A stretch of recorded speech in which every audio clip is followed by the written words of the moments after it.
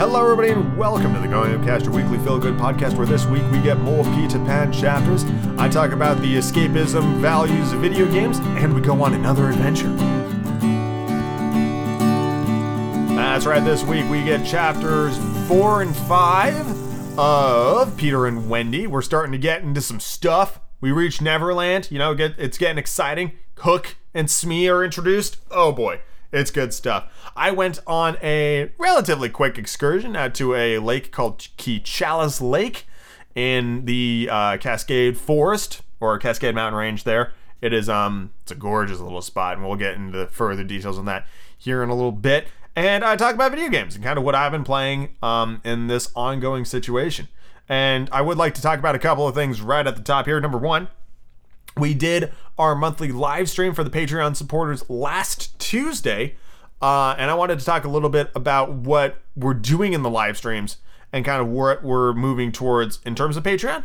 Right now, I am playing Minecraft, so I can build a set, basically, for Patreon exclusive audiobooks. So essentially what we're going to do is in the live streams where I'll have like interaction with the chat and we can ask questions and have conversations and stuff like that. I'm also going to start reading books exclusively for my Patreon supporters. So if you want the whole catalog of books that I will read as a part of audiobooks by Andrew, there will be Patreon exclusive pieces of literature that we will read that will not go up on the website. They will only be available if you are a Patreon supporter. So if you want to be a part of the first audiobook choosing experience, the next time we live stream in June, I don't know what day just yet, but we will do another live stream in June. And I'm also needing to decide if it's like, I might need to start live streaming more than once a month, especially if we're reading books, because I don't want to get to a point where it's like, all right, it's been a month since we've read this. Nobody remembers what we were doing in this book. So, might do some more live streams. But that is what we do over on the Patreon side, in case you were curious. And if you want to join us in these live streams, you can go to patreon.com/goingupcast and become a $5 Patreon supporter and get access to these live streams where we will read books and answer questions and do a little bit of Minecraft and all that stuff. It was a ton of fun this past live stream. I was on the hunt for diamond. I finally got diamond. And went basically straight into the nether where I fell into lava and lost everything. It was beautiful. It was such a good moment. I loved it. So that's one of the great ways you can support the Going Cast. You can also follow us on Facebook at facebook.com/goingupcast. Follow us on Instagram at goingupcast. You can subscribe to us on iTunes. And I just wanted to make a quick note. We have done a kind of rebranding of the Going Upcast. Basically, I added the second G to the word going upcast, for a couple of reasons, but the biggest one is that the URL has the second G, and I wanted things to be consistent. I've also created a new logo that you can see on Facebook, and I'm working it into, I think I'll leave the original logo on the website for a bit, just because I want to create like a PNG file for the actual thing, so it's transparent and not just like a white brick, and I haven't gotten around to doing that yet. But we are now the Going Upcast. It is no longer stylized with the apostrophe. It is the whole word of the word going. It's got both G's. It's very exciting.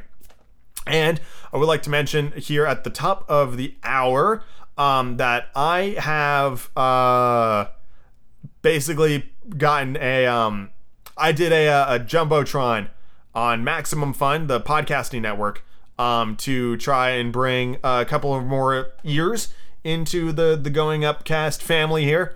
And I have absolutely no idea when that message is going to be read, but I did give them the time frame of summer. So sometime between now and August, there may be an ad for the Going Upcast playing on one of their podcasts. Not going to say which one yet, but once it actually happens, we'll talk about it then. I'm really excited about that, because it's like, it's the tease of the unknown. Could get a bunch more people in. Could be the start of something really amazing. So I wanted to take a special moment here to thank you for listening to the podcast before everybody else. You can be that person that was like, I heard it before everybody else. I heard it before 100 episodes. I think this is episode 90. So we're not too far off. In 10 weeks, it'll be episode 100. I gotta come up with something pretty cool and pretty big to do for that. But for right now, let us get into the podcast because I have chattered on for far too long. So let's move on to the next thing in the podcast.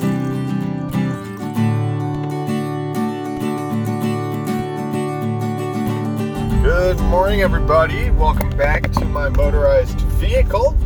Today we are going on not nearly as long of a journey as I've done in the past, but it should be a good time anyway. So, with the ongoing situation, I wanted to ensure that on my explorative travels of the grand state of Washington, I was not breaking any social or set down upon laws regarding travel and so on and so forth. So for the last month and a half, I have been reticent to actually go out and, look at nature and stuff. On one hand, you could argue that the visualization of the natural world around you and my physical presence of being there, provided that I maintained social distancing, shouldn't be a problem, but apparently it is. So, as of, I think the most recent date I saw was, as of the 5th of May, many trailheads in the state of Washington are still closed, which makes sense, because trails are not usually 6 feet wide, so it's very difficult to maintain social distancing on there if there are other people on the trail with you. So, I have long been in the fashion of exploring nature that was readily accessible off of major roadways for a couple of reasons. One, it shortens these trips. Not that I want them to be short, but it's also I have other things I need to do on my weekend and I can't burn an entire day, gallivanting. That is just not on the docket. And two, because they are readily accessible off of major roadways, we don't have to worry about any trailheads or anything like that, which means I don't have to worry about breaking any, safety restrictions. So that is the plan. So today's lake is actually up in the Cascade Mountain Range, again, because who doesn't like a good old-fashioned alpine lake? This one is called Keechelus Lake. I can't remember the exact spelling of it off the top of my head, but it is a little bit past Snoqualmie Pass, which means I've got about an hour and 20-minute drive one way ahead of me, but thankfully it's mostly on massive highways, so we should make pretty good time as a result of that. And I'm very much looking forward to that. I'm also looking forward to being up near the ski slopes, because Snoqualmie Pass is one of the bigger ski destinations around here, and I would imagine that at this time of year, not a lot of snow up there to be had for sure, but I'm expecting it to be very green. There'll be a lot of hopefully a lot of flowers. Might make for some cool nature shots.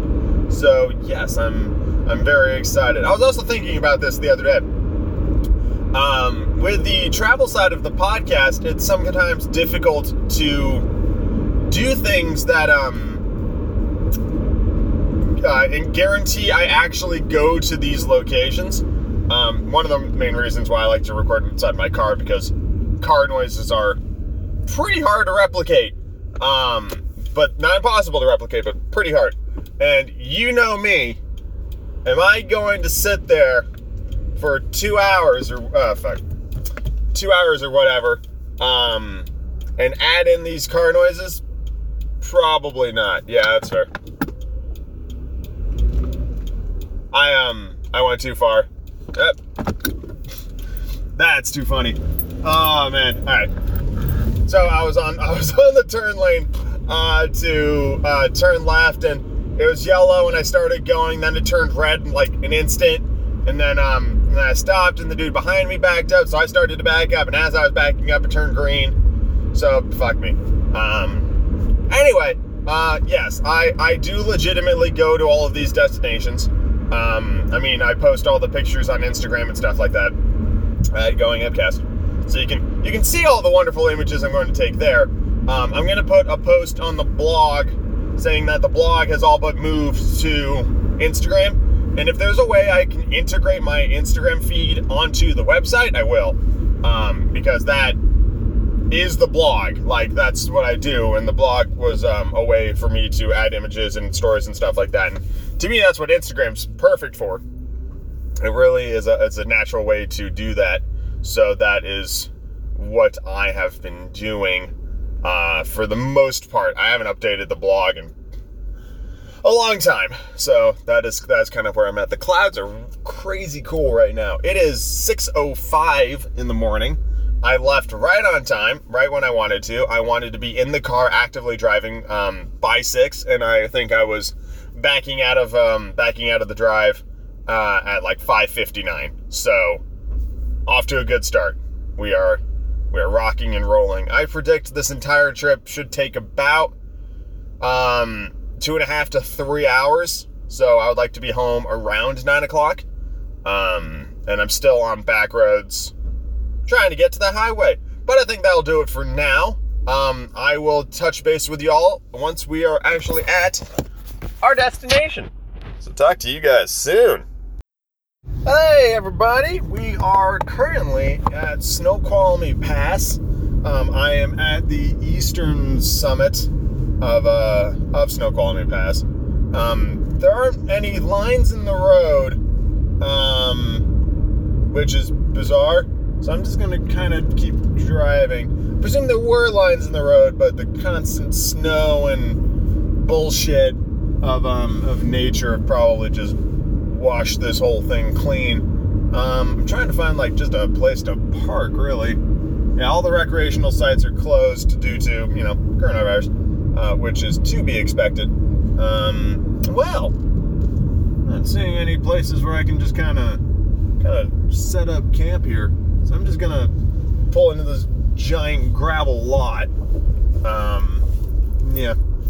So, the summit is not the verdant landscape I was hoping to see. It is still a lot of snow on the summit, but it is also like brown. It's super brown. Also, this giant dirt wall in front of me is actually snow. God knows how long that's been there. But yeah, it is not as lovely as I was hoping. No, there's the Bunny Hill practice slope with the conveyor belt that trucks you up. Man, I haven't gone skiing in fucking years. Oh well. But yeah, here I am in Snoqualmie. I am probably one of a couple of 100 people up here. I mean, some people live up here year round, and that's amazing, and kudos to them, but there doesn't seem to be anybody here. Like, the sun hasn't even come up over the mountains yet.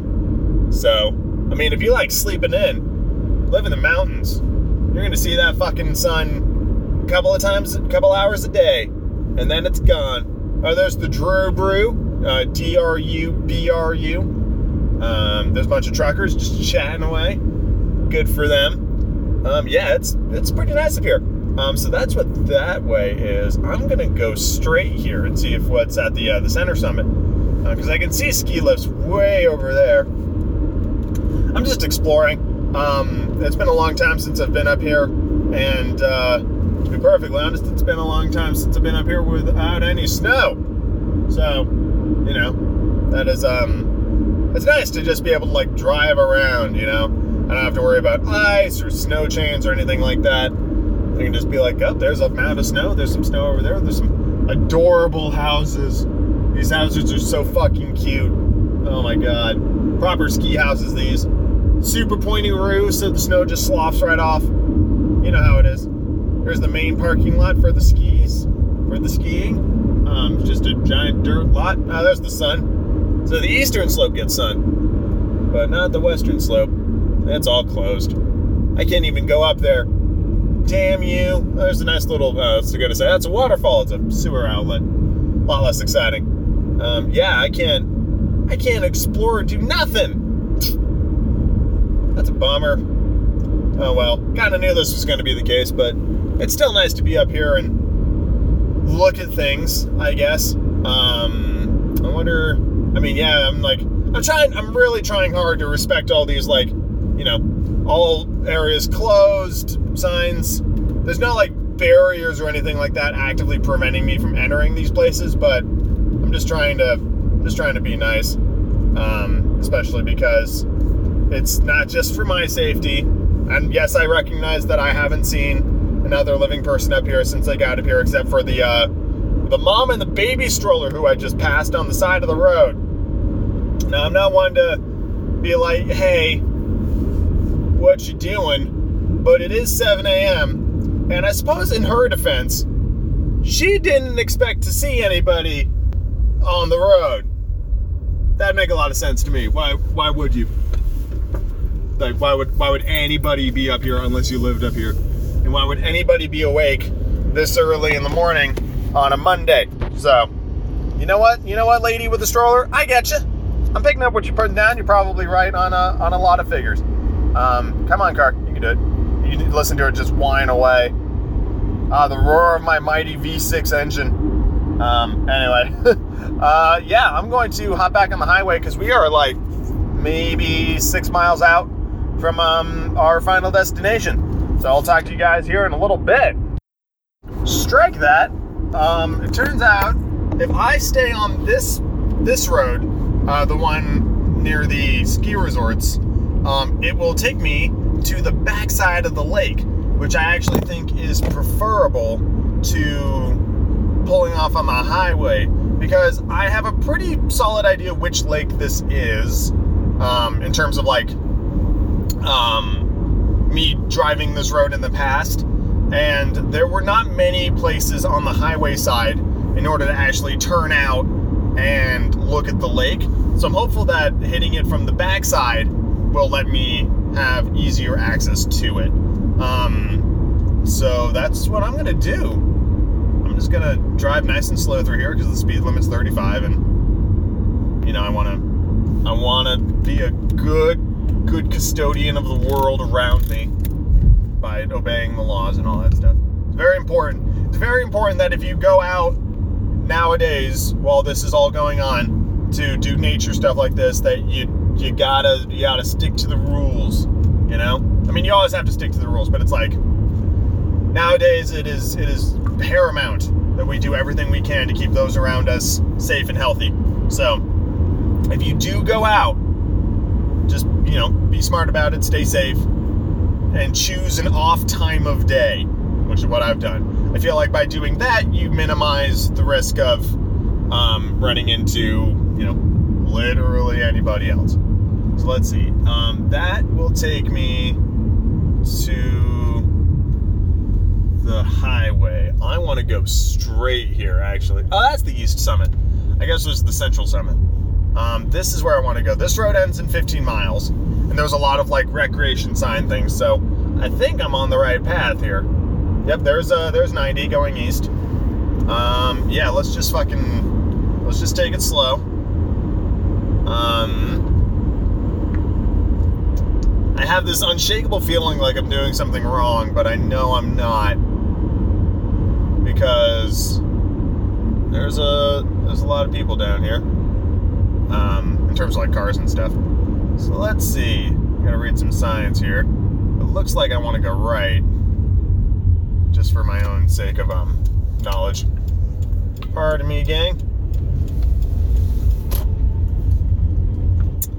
Let's see here. State Park, Snoqualmie Tunnel. I want to see the goddamn lake. That is why I'm here.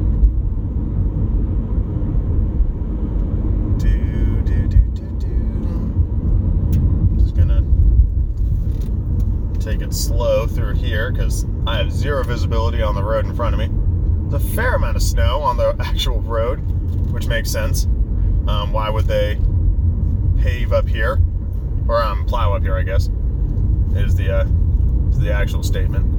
Oh, I see something through the trees. Is it what I seek? Oh, I see water.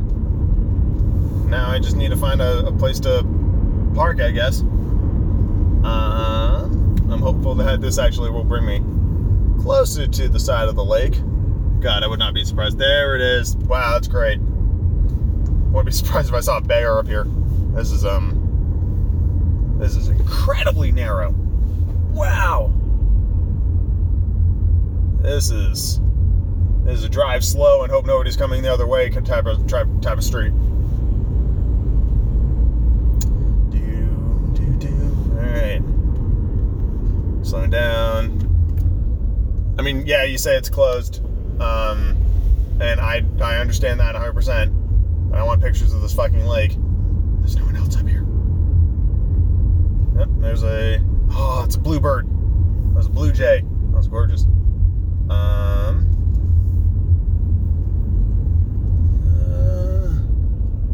That is a whitefoot rabbit, is what that was. I'm not finding any places where I can comfortably park this car. This might... Oh man, it's right there. Oh, I just need to find a place to park for a second so I can take some pictures. Just for a second. Oh, there's some cars. It's like a car with a boat and stuff like that up here. Yeah, here's some folks. And they don't look like keeping the forest safe looking sort of folks either. They look like just normal folks. Oh yeah, no, these are just normal Joes. Perfect, it's a goddamn parking lot. This is what I wanted. Okay. Hell yes. I'm just gonna park over here away from everybody else. Oh, there's a little trailhead right there. Look at that. Oh man. Alright. It's time to get some G-dang pictures. We made it. Woohoo! Well, I was right. It turns out by taking the back road, I was able to find the parking lot, get some amazing lake pictures, and discover this immensely old forest. This is the Wenatchee National Forest. And it is very quiet, except for the birds. Saw a hummingbird, that was cool. Saw that rabbit from before, that was awesome. It's surprisingly cold up here. It's like low 50s, elevation. Yeah. It is very beautiful up here. Definitely worth the drive. Definitely. I can hear what sounds like running water in front of me, but I don't know how far or where it is. So I'm probably not going to venture too deep to look for it, but it's very nice up here. Absolutely worth the drive. I would recommend it. I have to be like a racehorse, though, so that's not fun. Oh well. I'm going to take some more lake shots and get back in the car, I think. What a beautiful spot. Wow. So, it might not be the prettiest lake I've ever seen. Mostly because of the highway kind of in all the photos. But in terms of animal wildlife concentration, I don't think I've ever been to a spot that had so many different types of recognizable species packed so closely together. I saw 2 different mammal species, 4 different avian species, several insects, like lots of wildlife in this area, a lot of it really close together. I saw chipmunks, like they were moving around so quickly it was hard to get a good count on them, but I would have to say it was at least 6 to 7 different chipmunks just running around underneath the underbrush, not bothering to be quiet, just chirping away. I tried to get pictures, but I doubt any of them came out well because, they were blitzing through. I saw that rabbit from before. I saw a gorgeous hummingbird, like red chest, very small, like from tip of the beak to tip of the tail, probably an inch, like really, really small. I thought it was a bug at first, the way I was buzzing around, but I was like, oh no, it's a hummingbird. So that was really cool.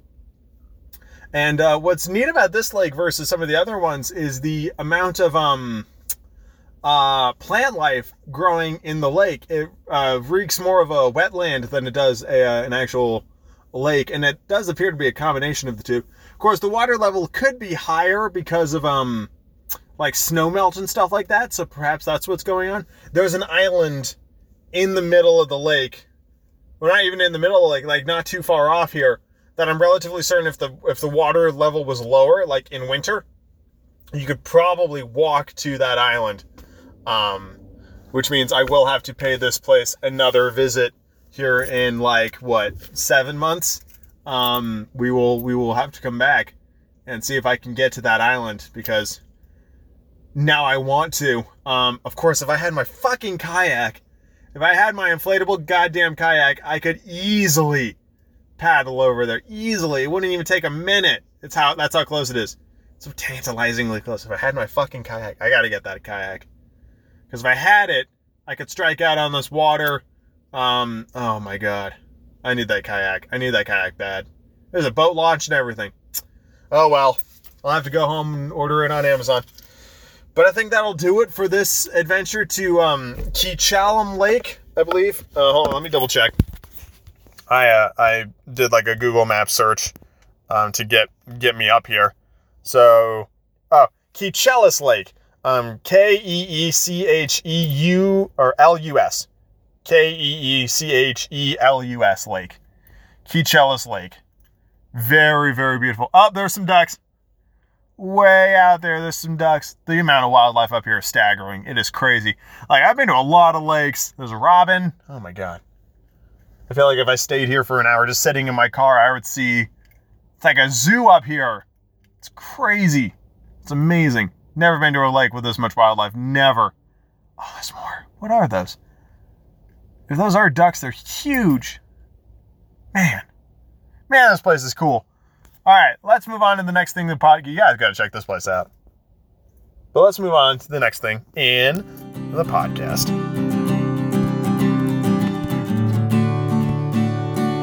All right, let's do some Peter Panning. Peter Pan for gold. Peter Pan. Nope, that's the chapters. That's not helpful. I need the actual book. I think we're on chapter 4 today, so that's fun. That's exciting. Yes, I want to pick up where I last left off. Boop, boop.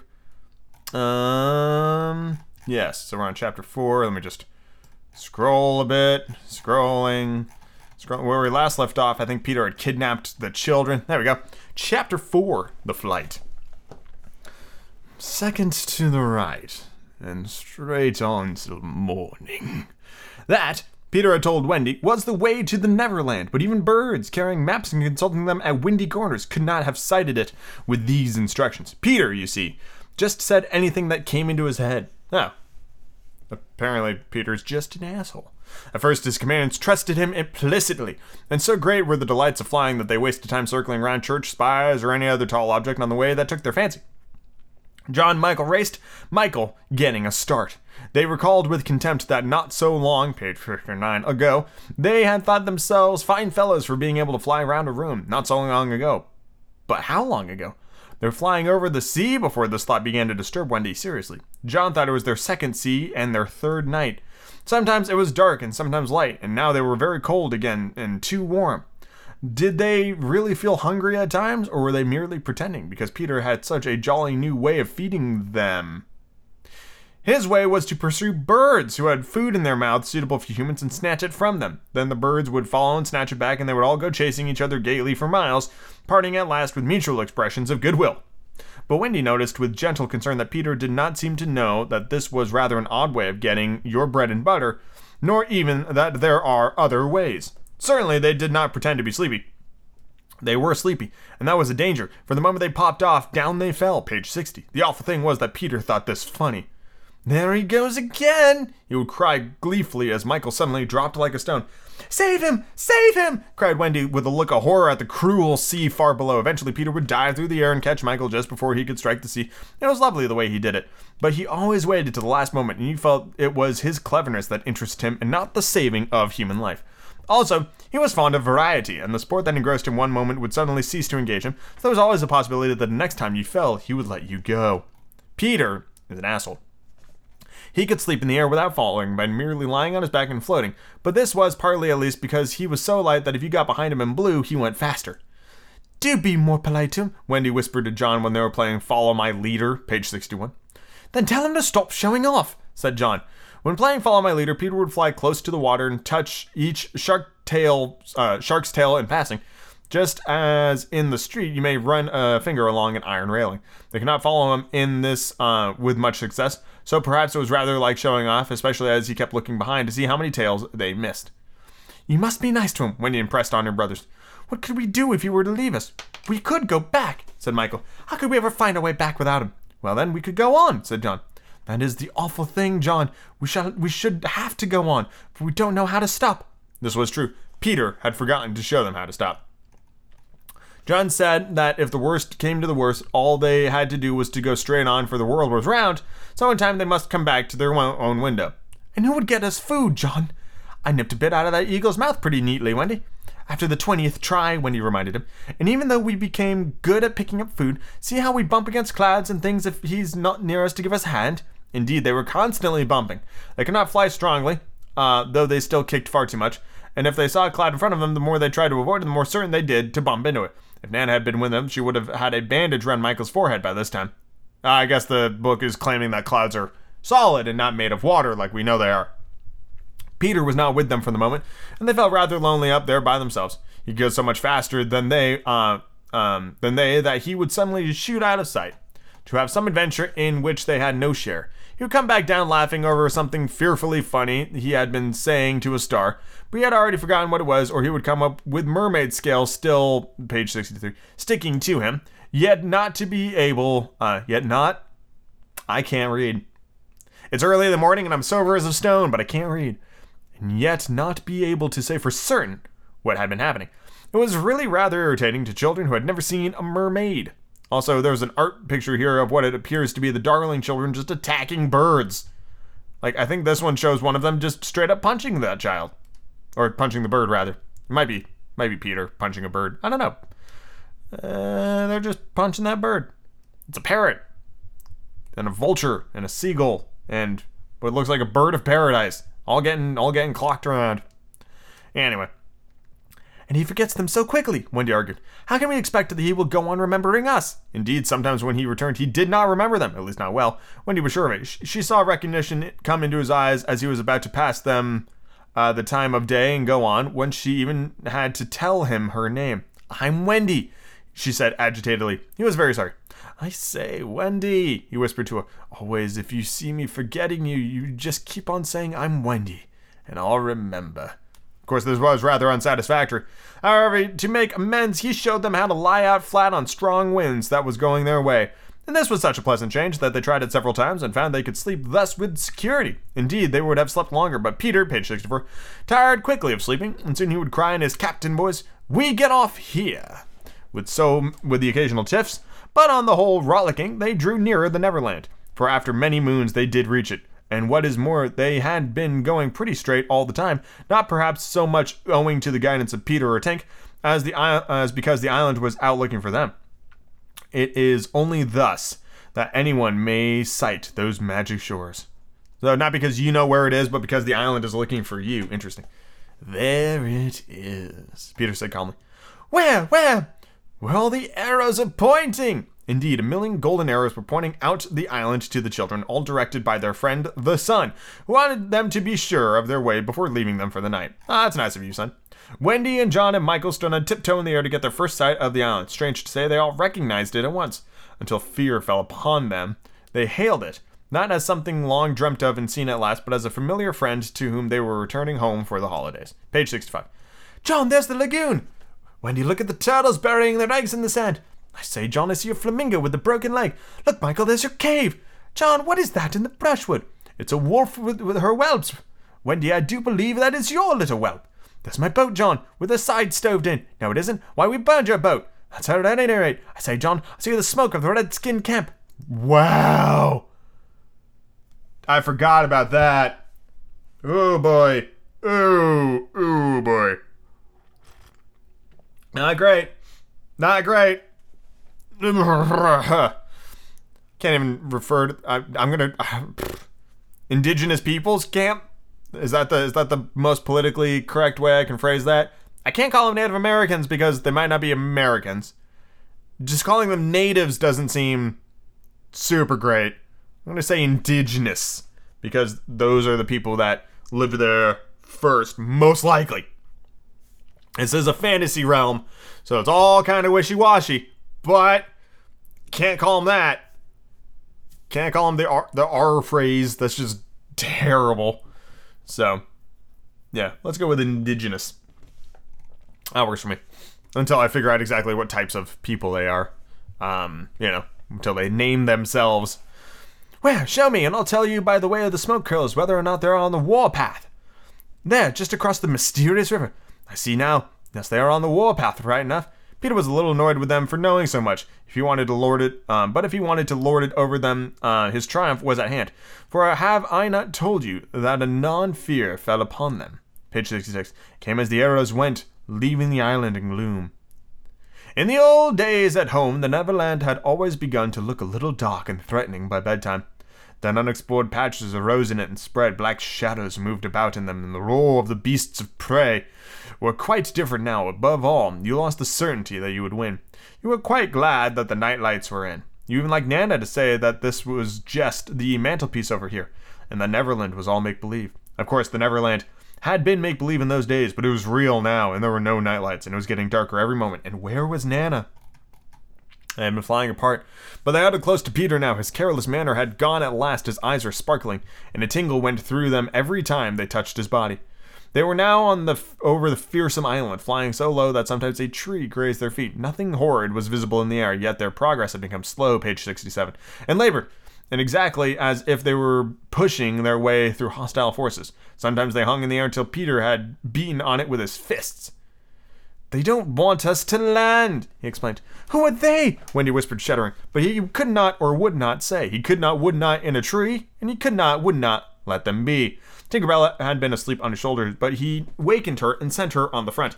Sometimes he poised himself in the air, listening intently with his hand to his ear, and again he would stare down with eyes so bright that they seemed to bore 2 holes into the earth. Having done these things, he went on again. His courage was almost appalling. Do you want an adventure now? He said casually to John.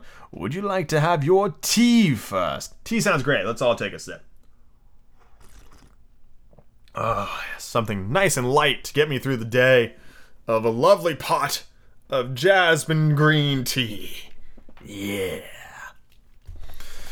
Wendy said tea first, quickly, and Michael pressed her hand in gratitude, but the braver John hesitated.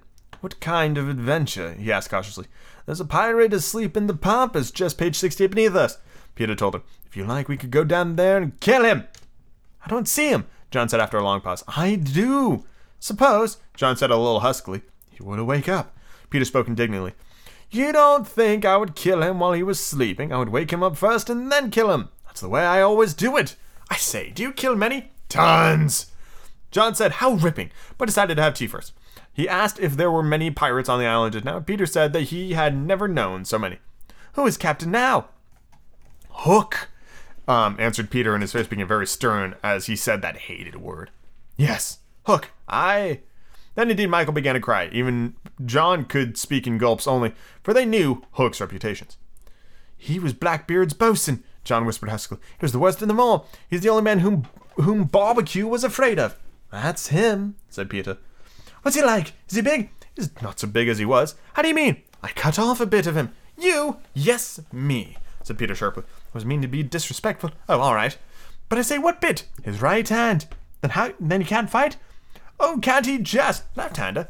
He has an iron hook instead of a right hand, and he claws with it. Claws? Yes, say, John, said Peter. Yes, say, aye, sir. Aye, sir. Page 70. There is one thing, Peter continued, that every boy who serves under me has to promise, and so must you. John paled. It is this. If we meet Hook in open fight, you must leave him to me. I promise, said John loyally. For the moment, they were feeling less eerie because Tink was flying with them, and in her light they could distinguish each other. Unfortunately, she could not fly so slowly as they, so she had to go round and round them in a circle in which they moved as a halo. Wendy quite liked it until Peter pointed out the drawback. She tells me, he said, that the pirates sighted us before the darkness came, and got Long Tom out. The big gun? Yes. Of course, they must see her light, and if they guess we are near it, then they are sure to let fly. Wendy! John! Michael! Tell her to go away at once, Peter, the three cried simultaneously, but he refused. She thinks, we have lost the way, he replied stiffly. She is rather frightened.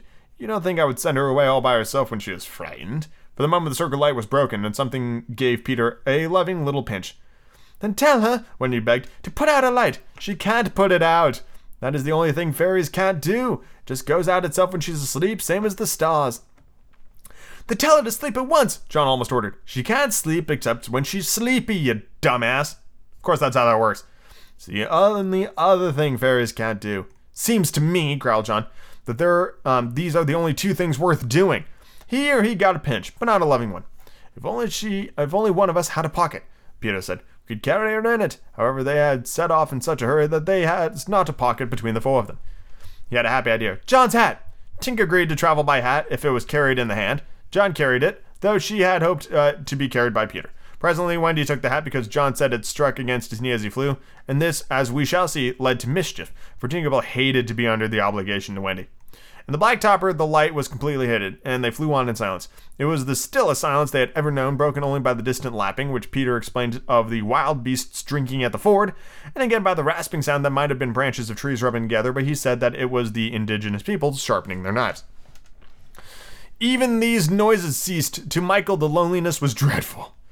If only something would make a sound, he cried. As if in answer to his request, the air was rent by the most tremendous crash he had ever heard. The pirates had fired the Long Tom at them. The roar of it echoed through the mountains, and the echoes seemed to cry savagely, Where are they? Where are they? Where are they? Page 73. Thus sharply did terrify the three learn the difference between an island of make-believe and the same island come true. When at last the heavens were steady again, John and Michael found themselves alone in the darkness. John was treading air mechanically, and Michael, without knowing how to float, was floating. Are you shot? John replied, whispered tremulously. I haven't tried, Michael whispered back. We know now that no one had been hit. Peter, however, had been carried by the wind of the shot far out to sea, and Wendy was blown upward with no companion but Tinker Bell. It would have been well for Wendy if it had, at that moment, she had dropped the hat. I don't know whether the idea suddenly came to Tink or whether she had planned on it this way, but once she popped out of the hat and began to lure Wendy to her destruction. Tink was not all bad, or rather, she was all bad just now, but on the other hand, sometimes she was all good. Fairies have to be one thing, page 74. Or the other, because being so small, they unfortunately have room for one feeling only at a time. They are, however, allowed to change, only it must be a complete change. At present, she was full of jealousy of Wendy. She said in her lovely tinkle, Wendy could not, of course, understand, and I believe some of it was bad words, but it all sounded kind, and she flew back and forward, plainly meaning follow me, and all will be well. What else could poor Wendy do? She called to Peter and John and Michael and got only mocking echoes in reply. She did not yet know that Tink hated her with the fierce hatred of a very woman. And so, bewildered, now staggering in her flight, she followed Tink to her doom. I wonder where Tinkerbell's taking her. I guess we'll find out here in a little bit, but it seems perilous. Wendy, what can you do, really? She's got no hope. I'm really terrified that this book is actually just gonna straight up kill these kids. Because since it's already been proven, to me at least, to be vastly different from the original Disney animation, I don't know which way this is gonna go, really.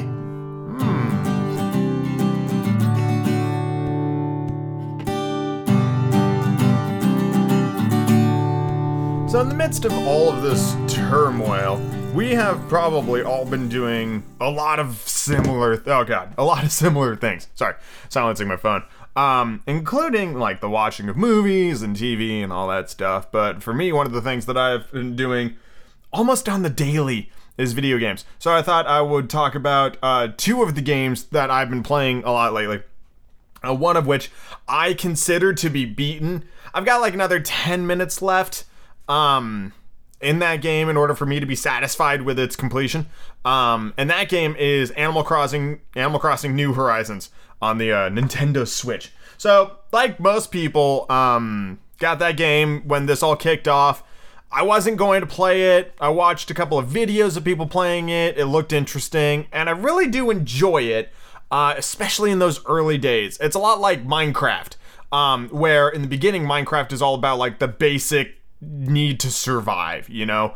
Your first couple of days in Minecraft are pretty clear cut. You got to build a house, you got to get coal, you got to get food, like all of these things. But once you're stable and you can survive, and that's no longer a concern, the game is driven based on what you want to accomplish in that game. You have to kind of give your own goals and stuff like that. Animal Crossing is a bit more structured in that there's a lot of things to do and a lot of clear-cut goals, like catch all the bugs and fish, upgrade your house to maximum, get more villagers, make your village look really cool, put paths down, you know, all of these things. But you don't need to do really any of those things, right? You could just, you know, hang out with your friends and go fishing every now and then. You could have your little character sitting in a chair or whatever.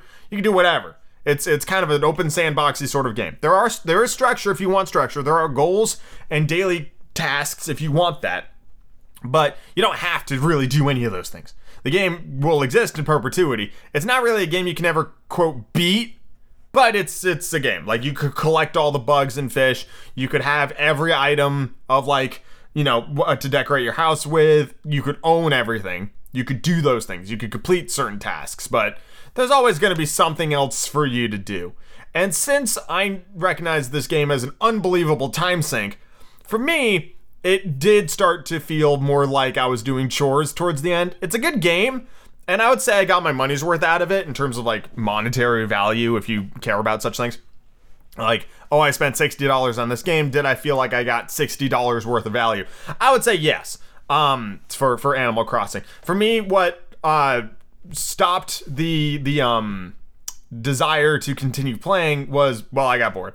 And I unlocked my second floor of my house. And once you do that, you can change what the outside of your house actually looks like. And that was like the big thing for me. And that's what I wanted to do. And now, of course, the next loan is so egregiously high. It took me like 2 weeks to earn 700,000 bells, and now I need to get like 1.2 million bells. And it's just like, yeah, I'm good. I'm done. I pick up what you're putting down, Animal Crossing. And it's not to say I'm never going to return to it. I'm just taking it off of like my to-do list of video gaming stuff right now. And it certainly did its job. It acted as an escapism in this time when everything is just so tumultuous and stuff like that. And it is something I would recommend picking up if you happen to have a Nintendo Switch. The other thing I've been doing is I went back to Pokemon Alpha Sapphire and I started a Nuzlocke run.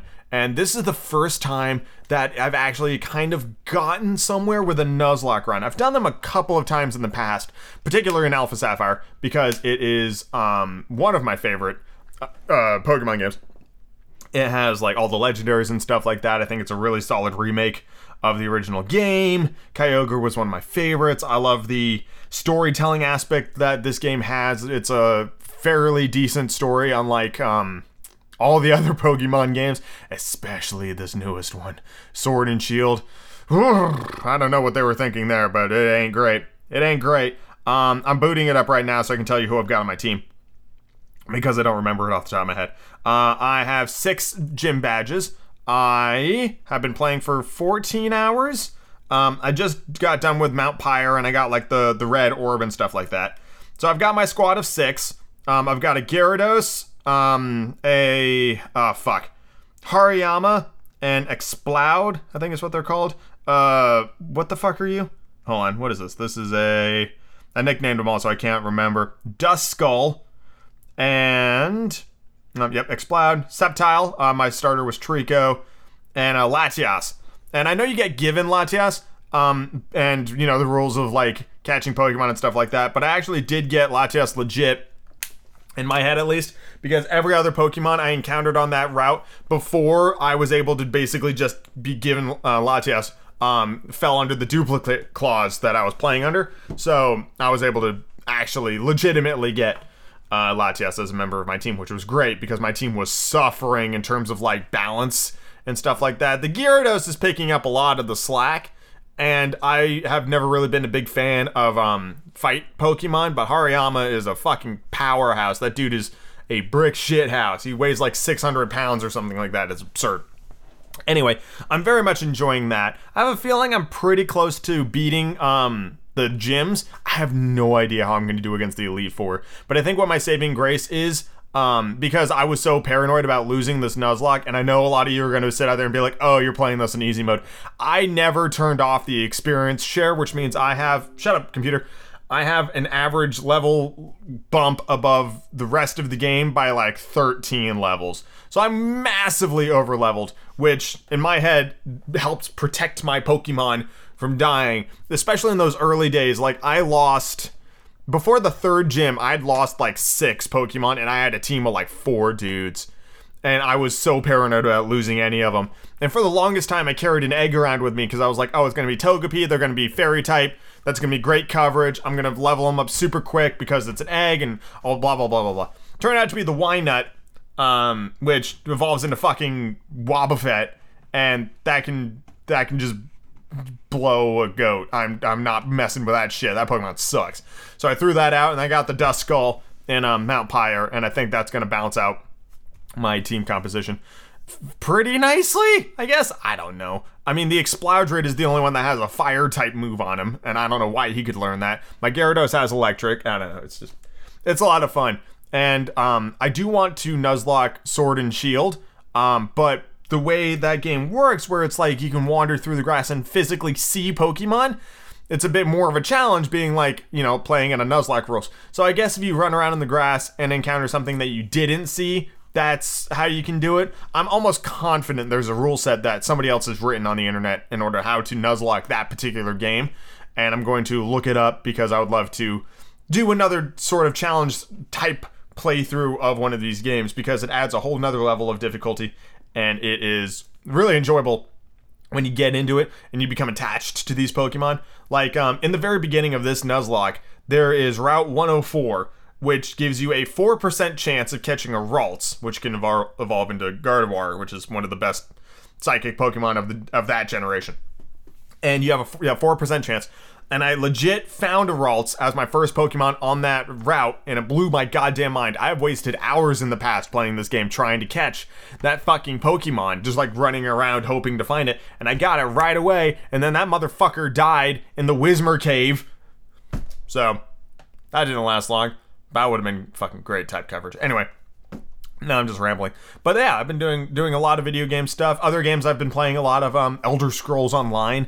I've really sunk my teeth in that. I'm playing the Elsewhere expansion, which has just dragons fucking everywhere. And it's one of those great video game moments when you can all team up with like 30, 40 people all on the server, flock to the dragon. We all take it down together. And it's really cool. And how there's like a natural balance of tasks. Like a couple of people run to these dragons just to be a dedicated healer, and then you got the tanks, and you got the bears, and you got the guys with the bows and arrows standing on the rock side just shooting it with arrows, and all the magic casters and stuff like that. It's really nice to have people naturally work together without any other direction besides, here's a big fuck all dragon, and if we don't work together, he's just going to keep killing all of us over and over and over again. So that's been a lot of fun. I got back into World of Warcraft, but kind of in a weird way, where I'm just basically in it mount hunting again. And I also want to do all of the achievements to unlock the remaining 3 sets of allied races that I haven't done. I don't have the dwarves, the cool Tyran humans, or the mechanomes. I don't have those 3. I've got the first 2, but I don't have the other 3. So I want to do whatever it takes in order to unlock those, just like with Animal Crossing and Minecraft. World of Warcraft and Elder Scrolls Online, these big open games require you to really set your own goals for what you want to do. And so in World of Warcraft especially, I want to, unlock those races, and hopefully in doing so, continue the main storyline. Like, I've already saw N'Zoth, or whatever the hell his name is. I've seen him, so I know he's coming. I just haven't gotten there yet, and I'm way behind in the Battle for Azeroth story, so I'm trying to catch up before Shadowlands really lands. And the other game I'm playing is Persona 5 Royal on the PlayStation 4. I beat Madarame a little while ago, and I'm about to start the Kaneshiro Palace, which means I'm like not even a quarter of the way through. That's a great game, and I do love all of the games I'm playing, and I need to kind of rotate around a bit more. But now that Animal Crossing is checked off, I hope to beat Pokemon this weekend. I'm really close. I just need to figure out where the hell to go next, and then I'm good to go. And yeah, what are you guys playing? What video games have you hidden from the world inside of? Hit me up at gohamcast@gmail.com, or, leave a comment on the Facebook. I think you can do that. Maybe I'll pose it as a question that people can just comment on it. What games are you guys playing during the terrible times that we're currently living in? And I hope you continue to stay safe and all that stuff. And, if you're looking for a new video game, play any of the games I just recommended. They're really good, all of them, in their own unique way. Let's move on to the next thing in the podcast.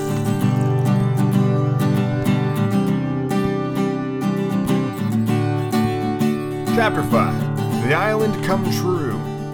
The island comes true? The island is true. The island come true. Alright. I don't think it's grammatically great, but whatever. Oh, interesting. Looks like the format changes coming up here. That's bizarre. Alright. Feeling that Peter was on his way back, the Neverland had again woke into life. We ought to use the... What? Okay. We ought to use the Plupperfect and say wakened. Plupperfect? The Plupperfect. Plupperfect. That a word or a horrible typo? Microsoft Word isn't tagging it as a typo. Alright, this is a new one for me. Plupperfect. Holy shit. Apparently it's pluperfect. Of a tense, denoting an action completed prior to some past point of time specified or implied, formed in English by had and the past participle, as in, he had gone by then, past perfect. Pluperfect. It's a type of verb form. Refers to an action at a time earlier than a time in the past already referred to. Used to refer to an action at a time earlier than a time in the past already referred to. Use the pluperfect. Pluperfect? Pluperfect. It's plu. It's pluperfect. Pluperfect. So you've already referenced back to a time period, and then the pluperfect allows you to reference back to a time before the time period you've already referenced. Interesting. So if I was to talk about 1776, and then be like, talking about fucking Columbus in 1492, that would be me referencing the pluperfect of 1776. Pluperfect. Pluperfect. Bivouac. The fun new camping word. Anyway, we ought to use the pluperfect and say wakened. But woke is better and was always used by Peter. Because Peter was woke. Apparently that's a thing kids say. I don't know.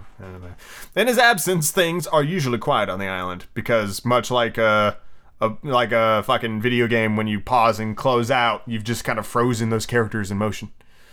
The fair is taken an hour longer in the mornings. The beasts attend to their young. The indigenous people feed heavily for 6 days and nights. When pirates and lost boys meet, they merely bite their thumbs at each other. It's some good fucking Shakespearean shit from Romeo and Juliet. Do you bite your thumb at me, sir? I do bite my thumb, sir, but not at you, sir. Do you quarrel, sir? Quarrel, sir? No, sir. Say what you will about the Leonardo DiCaprio version of Romeo and Juliet, but that scene at the fucking gas station when they're biting their thumbs and then they start whipping out guns and shooting each other, it's pretty intense because they just like escalate in anger and all of a sudden it's just a gunfight. It's cool. Do you bite your thumb at me, sir? But with the coming of Peter, who hates lethargy, they are all underway again. If you put your ear to the ground now, you would hear the whole island seething with life. On this evening, the chief forces of the island, page 76, were disposed as follows.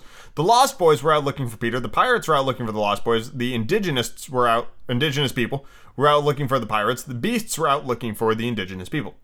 They were going round and round the island. Yes, every time I say indigenous people, it is actually saying the other thing. It is yet to call them anything else besides like the worst thing you could call a people. It is a racial slur as bad as any of the other ones.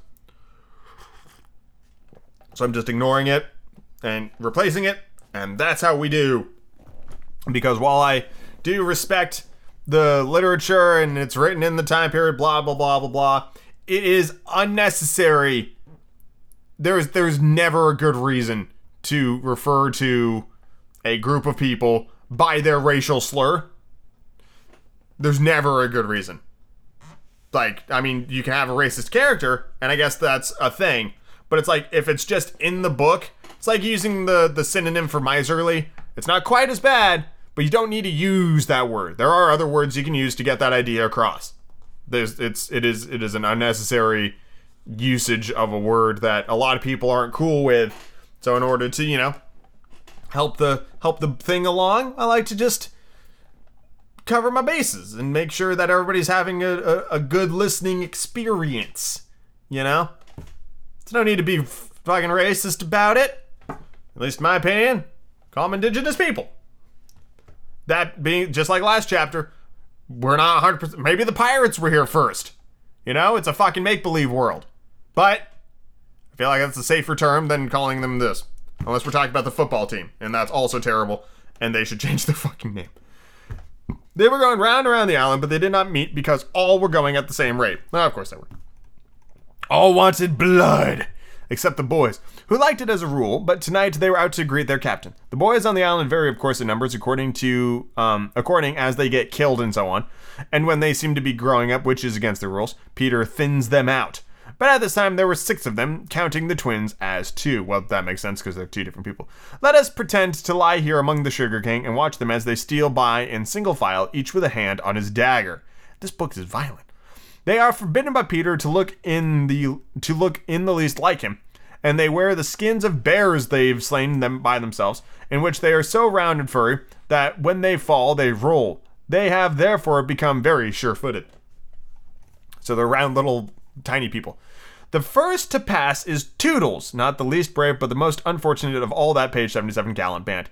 He had been in fewer adventures than any of them, because the big things constantly happened just when he had stepped around the corner. And all would be quiet, for he would take the opportunity to go off to gather a few sticks for the firewood, and then when he returned, the others would be sweeping off the blood.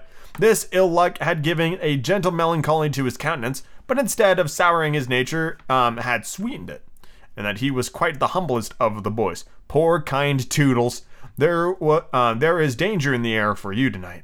Take care lest an adventure is now offered you, which if accepted will plunge you into deepest woe. Toodles, the fairy Tink who is bent on mischief this night, is looking for a tool, and she thinks you the most easily tricked of the boys. Where, Tinkerbell? I think it's supposed to say beware, but where, Tinkerbell? Would that he could hear us, but we're not really on the island, and he passes by, biting his knuckles. Next comes Nibs, the gay and debonair, followed by Slightly, who cuts whistles out of the trees and dances ecstatically to his own tunes. Slightly is the most conceited of the page 78 boys. He thinks he remembers the days before he was lost, with their manners and customs, and this has given his nose an offensive tilt. Curly is the 4th. He is a pickle, and so often has he had to deliver upon up his person when Peter said sternly, "Stand forth the one who did this thing," and that now at the command he stands forth automatically, whether he has done it or not. Last comes the twins, who cannot be described because we should be sure to be describing the wrong one. Peter never quite knew what twins were, and his band were not allowed to know anything he did not know, so these 2 were always vague about themselves and did their best to give satisfaction by keeping close together in an apologetic sort of way. Hold on, I'm adjusting my lumbar pillow. It's always ridden kind of low for me in this chair, so I'm just kind of ooching it up a little bit. There we go. That's better. Actually, now it's a little too high. I'm never happy. The boys vanish in the gloom, and after a pause, but not a long pause, for things go briskly on the island, come the pirates on their tracks. We've heard them before they are seen, and it is always the same dreadful song. Avast belay, yo-ho, heave to. A pirating we go. And if we're parted by a shot, we're sure to meet below. I'm gonna have to break out some fucking, goddamn Treasure Island voices for these pirates. I'm gonna try to make Hook sound like Long John Silver. Boy, the powers! And a lot of chest slapping. I don't know what it is about pirates and chest slapping, but there's a lot of chest slapping. There's a lot of grand gesticulation with the pirates. A more villainous-looking lot never hung a row on execution dock. Here a little in advance, ever again with his head on the ground listening, his great arms bare pieces of 8 in his ears ornaments, is the handsome Italian Secco, or Ciso. C-E-C-C-O. Ciso. Secco. Not sure. I'm gonna go with Ciso. who cut his name in letters of blood on the back of the governor of the prison at Gao. G-A-O, sure. That gigantic black behind him. No, god damn it. I'm like, Black Flag? Like, oh no, they're talking about a fucking person. God damn it. Why do these books have to be racist? That gigantic individual behind him has had many names since he dropped the one with which dusky mothers still terrify their children on the banks of Guajomo. Here is Bill Jukes, every inch of him tattooed. The same Bill Jukes who got 6 dozen on the walrus from Flint before he dropped the bag of moidors. Okay. Looking up words once again. God, now I'm struggling with things like, is that a racist thing? I don't even know. I don't know what Guajomo is. Moidor. A historical gold coin of the Portuguese origin. Okay. Yeah, Moidor is how that's pronounced. Let me just look this up real quick. I'm not gonna say it out loud in case it is something terrible. I believe it's just nothing. It doesn't mean anything. Guajomo, it's a fake country, I'm guessing, because it's not anything to look up. Anyway. And Cookson, said to be the Black Murphy brother, but this was never proved. And Gentleman Starkey, once an usher in a public school and still dainty in his ways of killing. And Skylights, Morgan Skylights. And the Irish bosun Smee! Yes! An oddly genial man who stabbed, so to speak, without offense, and was the only nonconformist in Hook's crew. And Noodler, whose hands were fixed on backwards. Oh god, really? And robbed. Mullins and Alf Mason, and many another ruffian long known and feared on the Spanish Main. Alright, this is not the last thing I'm going to be looking at probably in this chapter, but I've always wondered, a lot of people from Spanish Main. So, the Spanish Main, yeah, see, this is why I looked it up. Spanish Main was an area that comprised Central America and the northern coast of South America. In other words, the Spanish colonies of the Americas. Ground zero for the Spanish Main would probably have been Darien on the Isthmus of Panama. The land was rich in wealth, particularly gold, silver, and precious gems. I've always wondered about that because it's like, people be like, he's feared all along the Spanish Main. I'm like, what does that even mean? So yeah, it's the coastal line that's on the Atlantic side of the ocean, along northern South America, all the way up Central America, through like Texas and Florida, and then the Caribbean. Like that whole area is considered the Spanish Main. It was Spain's New World Empire, basically, is what that's all about. That is good to know. Spanish Main. I wasn't ever really sure. Heard the phrase a lot. That's why I wanted to look it up. Anyway, page 80. In the midst of them, the blackest and largest jewel in that dark setting, reclined James Hook, or as he wrote himself, Jas Hook, of whom it is said he was the only man that the sea cook feared. Oh, they're talking about fucking Silver. Apparently Hook is the only person fucking Captain Long John Silver ever feared. That's pretty good. That's a good reference. I like that. Sea cook feared. And yes, Treasure Island absolutely came out before this book. He lay at his ease in a roughed chariot drawn and propelled by his men, and instead of a right hand, he had the iron hook with which ever and anon he encouraged them to increase their pace. As dogs, this terrible man treated and addressed them, and as dogs they obeyed him. In person, he was cadaverous and black-avised. God damn it. Please don't be a racist thing. Please don't be a racist thing. Please don't be a racist.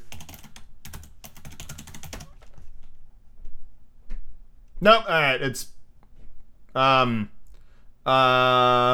dark complexioned swarthy. Still not great. Still not great. Anyway. And his hair was dressed in long curls, which at a little distance looked like black candles, and gave him a singularly threatening expression to this handsome countenance. His eyes were of the blue of the forget-me-not, and of a profound melancholy, save when he was plunging his hook into you, at which time 2 red spots appeared in them, and lit them up horribly. In manner, something of the grand Seigneur. I think it's French. God, I'm Googling everything. This book is I'm not even done with this page. It's like 5 things on this page I have to look up. Oh, boy. Segnier. I know it's French and I'm horribly pronouncing it, but Segnier. Sayir is how a feudal lord or a lord of a manor. Saynier. That's how you pronounce that because it's French. Anyway, I need to finish this sentence. Where was I? Oh, still clung to him. So the reputation of a lord of a manor still clung to him. So that he ever ripped you up with an air, and I have been told that he was a raconteur of repute. He was never more sinister than when he was most polite, which is probably the truest test of breeding and the elegance of his diction, page 81. Even when he was swearing, no less than the diction of his demeanor showed him one of a different castle from his crew. A man of indomitable courage, it was said of him that the only thing he shied at was the sight of his own blood, which was thick and of an unusual color. In dress, he somewhat appeed the attire associated with the name of Charles II. Having heard it said in some earlier period of his career that he bore a strange resemblance to the ill-fated Stuarts, and in his mouth he had a holder of his own contrivance, which enabled him to smoke 2 cigars at once. But undoubtedly the grimmest part of him was his iron claw. Let us now kill a pirate to show Hook's method. Skylights will do. As they passed, Skylights lurches clumsily against him, ruffling his lace collar. The hook shoots forth, and there is a tearing sound and one screech, and the body is kicked aside, and the pirates pass on. He had not even taken the cigars from his mouth. So he's currently smoking 2 cigars, and the narrator goes, let's now kill a pirate to show how Hook kills him. Skylights will do. Fuck it. Sure, why not? And Skylights is dead. That's an interesting way to just kind of do the book, but who am I to judge? It's actually kind of fun. Such is the terrible man against whom Peter Pan is pitted. Which will win? On the trail of the pirates stealing noisily down the warpath, which is not visible to page 82 inexperienced eyes, come the indigenous people, every one of them with his eyes peeled. They carry tomahawks and knives, and their naked bodies gleam with paint and oil. Strung around them are scalps of boys as well as of pirates, for these are the Pictionary tribe, not to be confused with the softer-hearted Delawares or the Hurons.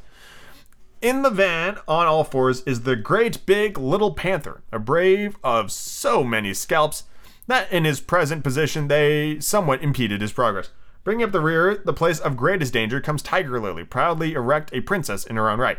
She is the most beautiful of the dusky Dianas and the belle of the Pictionaries.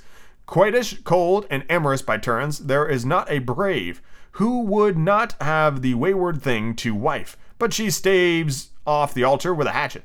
Observe how they pass over fallen twigs without making the slightest noise. The only sound to be heard is their somewhat heavy breathing. The fact is, they are all a little fat just now after heavy gorging, but in time they will work this off. For the moment, however, it constitutes their chief danger. Indigenous people disappear. I'm trying not to plural indigenous because that just kind of sounds terrible. Disappear as they have come like shadows. Soon their place is taken by the beasts, a great motley procession. Lions, tigers, bears, and the innumerable smaller savage things that flee from them for every kind of beast. And more particularly, all the man-eaters live cheek by jowl on their favorite island. Their tongues are hanging out. They are hungry tonight. At what point did tonight stop being 2 words hyphenated? Because here, tonight is spelled 2-night. At what point did that just merge together to form the singular word tonight? I don't know.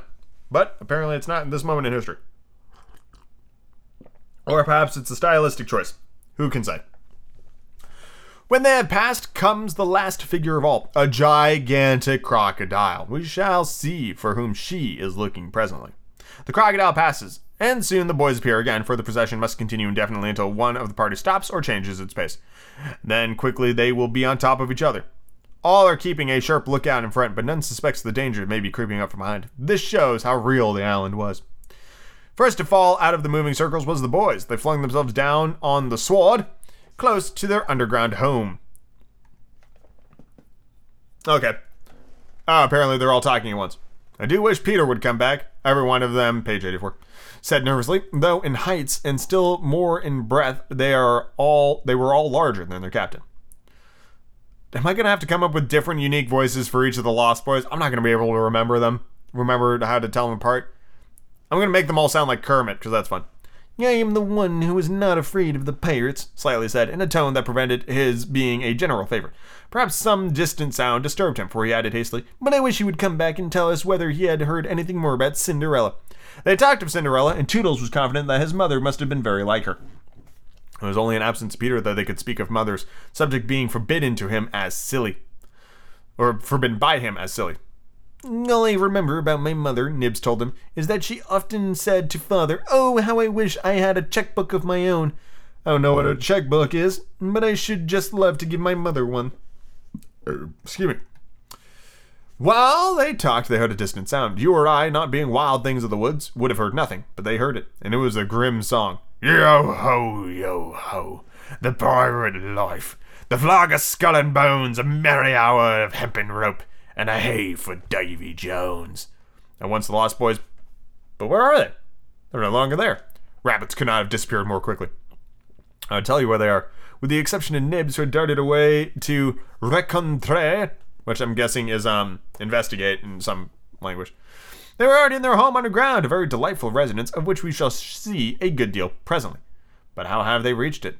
For there is no entrance to be seen, not so much a pile of brushwood, which, if removed, would disclose the mouth of a cave. Look closely, however, you may note that there are here 7 large trees, each having in its hollow trunk a hole as large as a boy. These are the 7 entrances to the home underground for which Hook has been searching in vain these many moons. Will he find it tonight? There's a lot of question asking in this book. I gave J.K. Rowling a lot of shit for question asking. I'm starting to look at this author, whose name I've forgotten. You will not escape my diatribe. I will Google your name real quick so I can swear at you properly. Peter Pan author. James Matthew Barrie. It's a Scottish dramatist.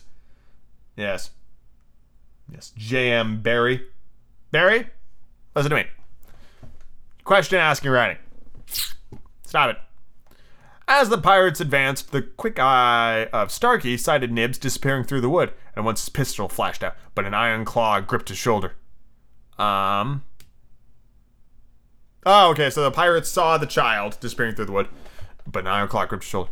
"Captain, let go!" he cried, writhing. Now for the first time we hear the voice of Hook. It was a black voice. Oh, okay. God, I don't know. How intimidating a voice can I make? Let's see. What constitutes intimidating? I mean, Peter's already got the Voldemort thing going on, that kind of silky smooth, like, you don't even know what you want, do you? But a black voice. A terrifying voice. I don't know. Could give him Snape's voice. That's always fun. Put that pistol first, it said threateningly. It was one of the boys you hate. I could have shot him dead. Aye. And the sound would have brought Tiger Lily's indigenous people upon us. Do you want to lose your scalp? Shall I after him, Captain? No, that's Smee. Alright, let's see if I can do this. Shall I after him, Captain? Asked pathetic Smee. And tickle him by Johnny Corkscrew? Smee had pleasant names for anything, and his cutlass was Johnny Corkscrew because it wriggled in the wound. One could mention many lovable traits in Smee. For instance, after killing, it was his spectacles he wiped instead of his weapon. Johnny's a silent fellow, reminded Hook. Not now, Smee, Hook said darkly. He is only one, and I want to mischief all the 7. Scatter and look for them. The pirates disappeared among the trees. Gotta remember what Smee sounds like. And in a moment their captain and Smee were alone. Hook heaved a heavy sigh. And I know not why it was. Perhaps it was difficult because of the soft beauty of the evening. But there came over him a desire to confide in his faithful bosun the story of his life. He spoke long and earnestly. But what it was all about Smee, who was rather stupid, did not know in the least. Anon, he caught the word Peter. Most of all, Hook was saying passionately, I want their captain, Peter Pan.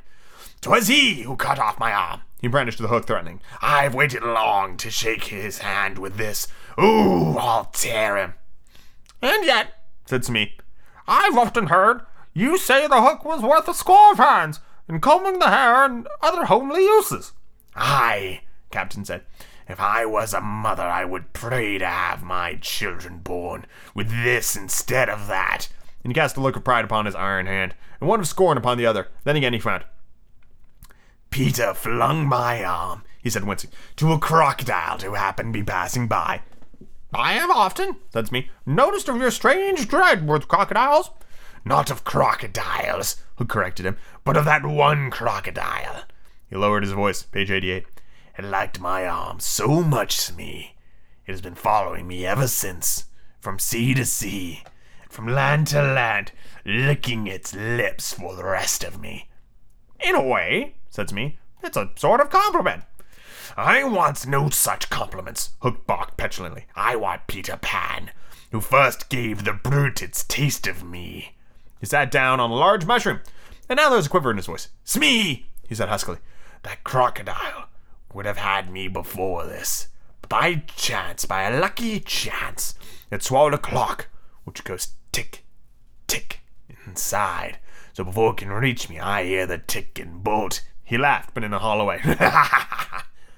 Someday, said Smee, the clock will run down, and he'll get you. Hook wetted his dry lips. Aye, he said, that's the fear that haunts me. Since setting down, he had felt curiously warm. Smee, he said, the seat is hot. He jumped up. Odds bobs, hammer and tongs, I'm burning. They examined the mushroom, which was of a size and solitarily unknown to the mainland, page 89. They tried to pull it up, and it came away at once in their hands, for it had no root. Strange still, the smoke began to ascend at once. Pirates looked at each other. A chimney! They both exclaimed. A chimney! I'm adding Smee's voice. I'm not going to edit it in, but that's what Smee. A chimney! Oh boy! Oh boy! I don't know. I love Smee. I love his voice. So, what I was trying to do, because Smee's voice is kind of bubbly, you know? And one thing you can do to kind of get a bubbly nature is you gotta kind of loosen your lips and get a jowl going. And blah, blah, blah, blah, blah, blah. Kind of that action. So I was pulling my cheek like to the side in order to try to get that, but now my face hurts, so I'm going to stop doing that to just try to give a Mickey Mouse's voice. I don't know. I'm just going to play around with the space. I'm just going to use the space and see what I can come up with. They had indeed discovered the chimney of a home underground. It was the custom of the boys to stop it with a mushroom when enemies were in the neighborhood. Not only smoke came out of it, there were also children's voices. So safe did the boys feel in their hiding place that they were gaily chattering. The pirates listened grimly, and they replaced the mushroom. They looked around them and noticed the holes in the 7 trees. Did you hear them say Peter Pan's from home? Smee whispered, fidgeting with Johnny Corkscrew. Hook nodded. He stood for a long time lost in thought, and at last a curdling smile lit up his swarthy face. Smee had been waiting for it. Unrip your plans, Captain, he cried eagerly, page 90. To return to the ship, Hook replied slowly through his teeth, and cook a large rice cake of the jolly thickness with green sugar on it. There can be but one room below, for there is but one chimney. The silly moles had not the sense to see that they did not need a door apiece. That shows they have no mother. We will leave the cake on the shore of the mermaid's lagoon. These boys are always swimming around them, playing with their mermaids. They will find the cake, and they will gobble it up, because having no mother, they don't know dangers 'tis to eat rich, damp cake. He burst into laughter, not hollow laughter now, but honest laughter. Ha ha ha ha! They will die. Smee had listened with growing admiration. It is the wickedest, prettiest policy I have ever heard of, he cried. In their exultations, they danced and sang. Avast belay, when I appear, by fear they overtook. Knots left upon your bones when you have shaking claws with cook.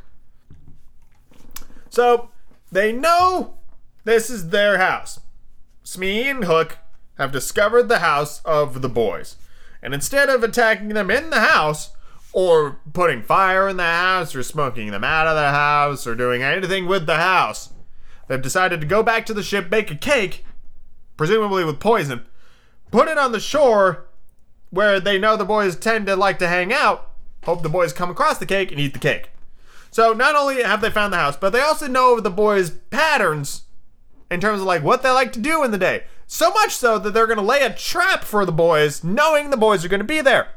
Basically what I'm trying to get at is, how are these kids still alive if the Hook knows so much about them? Especially now that he's found their hiding place. So he knows their patterns, and he knows where they live and sleep. These boys are dead. These boys are dead and gone. Like, unless Hook goes like, no, it's a children's book. I shan't kill them in a bed. So that's dishonorable. I guess we'll find out. Oh well. They began the verse, but they never finished it. Page 91, for another sound broke in and stilled them. It was at first such a tiny sound that a leaf might have fallen on it and smothered it, but as it came nearer, it was more distinct. Tick, tick, tick, tick.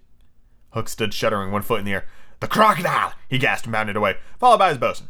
It was indeed the crocodile. It passed the indigenous people, who were now on the trail of the other pirates. It oozed on after Hook. Boom, boom, boom, boom, boom, boom, boom, boom. Boom, boom, boom, do do do do do do do. Fucking love that song. Once more the boys emerged into the open, but the dangers of the nights were not yet over, for presently Nibs rushed breathlessly into their midst, pursued by a pack of wolves. The tongues of the pursuers were hanging out. The baying of them was horrible.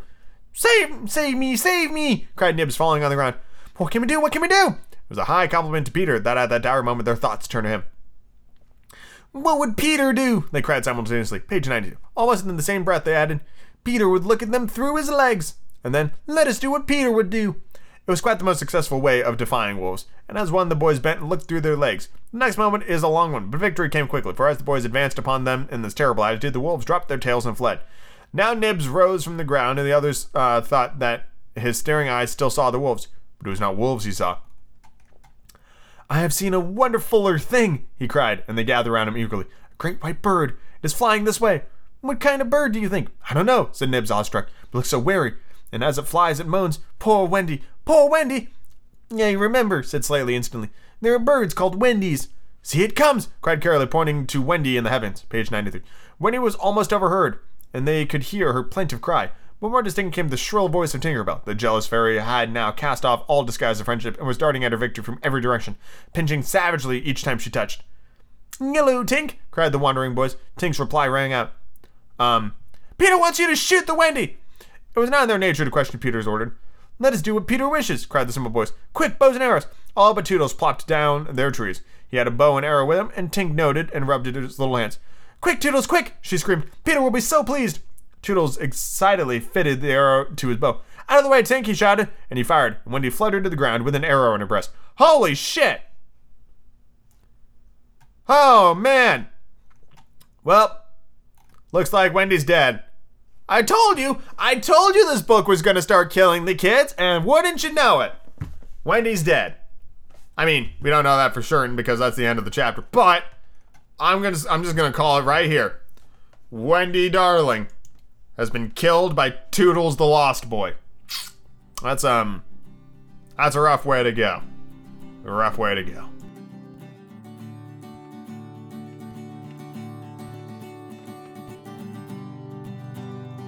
And I think that'll do it for this week's episode of the Going Upcast. I hope you enjoyed listening to more Peter Pan, my little diatribe of video games, and of course our adventure to Keechelus Lake in the Cascade Mountain Range. I hope you're all staying safe, stay inside.